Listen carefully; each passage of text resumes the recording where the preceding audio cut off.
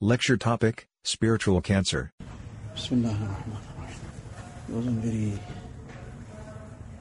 prominent poet in India by the name of Ghalib. So he has said quite a few very wise things. One of the couplets of his, this is obviously, he's not talking about himself, but he uses his name to give a message.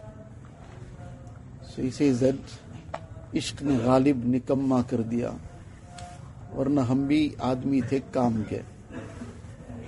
Talking about ishq. Ishq is referring here in this context. Literally, ishq means love. But this is what's termed as ishq majazi, what we can call, for our purposes, haram love.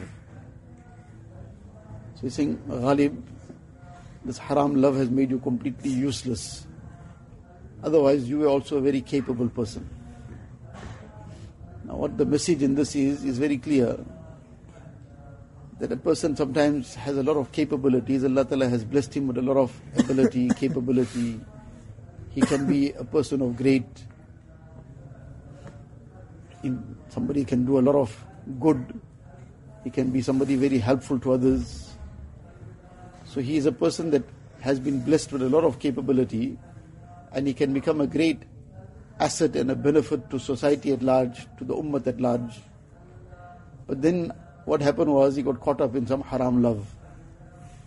And there is perhaps nothing that can destroy a person more than haram love. His whole mind and heart, everything gets consumed. He can think of nothing else. That is what then directs him. That is what then will decide whether he'll even eat or sleep also, let alone other things. Ibadat is a faraway thing that will consume everything, his heart and mind, to a point where there'll be no heart in ibadat, there'll be no heart in studying deen, there'll be no heart in doing anything of dunya also often. And to the extent that will, when it becomes overwhelming situation, then he won't even eat and sleep of his own choice.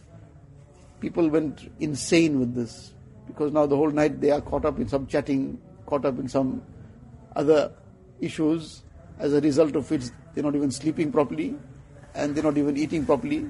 This is the effect of this haram. Haram, like other haram things, it has a poisonous effect. It might be sometimes poisonous to the extent of the soul, which is the obvious thing, and sometimes that poison of the soul even affects the physical self also, the body also. The person starts physically also getting affected, he gets sick, and his heart obviously gets sick. The spiritual heart gets totally sick. Now that person who gets sick, the spiritual heart gets sick, so now the whole spirituality, the person's entire devotion to deen, his interest in deen, everything suffers. And he can't think straight at all. So if there's anything that has harmed a person more, on a general note, a person who, mashallah, Allah Ta'ala has blessed with some consciousness of deen, Allah Ta'ala has given the opportunity of deen, but still things go totally haywire, things go upside down, then the thing that has turned it most upside down is some kind of haram love. Sometimes in a more broader context, that haram that sits in the heart now overtakes the heart. So now the person is caught up in looking at some things, caught up going to places which are haram, caught up in other things that are haram. There isn't anything that has destroyed a person more than this. So therefore, all the time there's a need to keep the heart clean of this. And if ever there is some cancer of this nature that has now affected the heart, like sometimes physically, person is well, suddenly realizes not feeling too well, he goes and has a checkup by the doctor, says you have this cancer now already in your body. So that person gets a shock of his life, and he's now in completely, everything is now become the priority. The priority has become now treating the cancer. That becomes his most important aspect now. That everything else can now wait. This cancer must get treated first. So his entire attention is towards treating that cancer. So likewise, this is a cancer. This haram love is a cancer.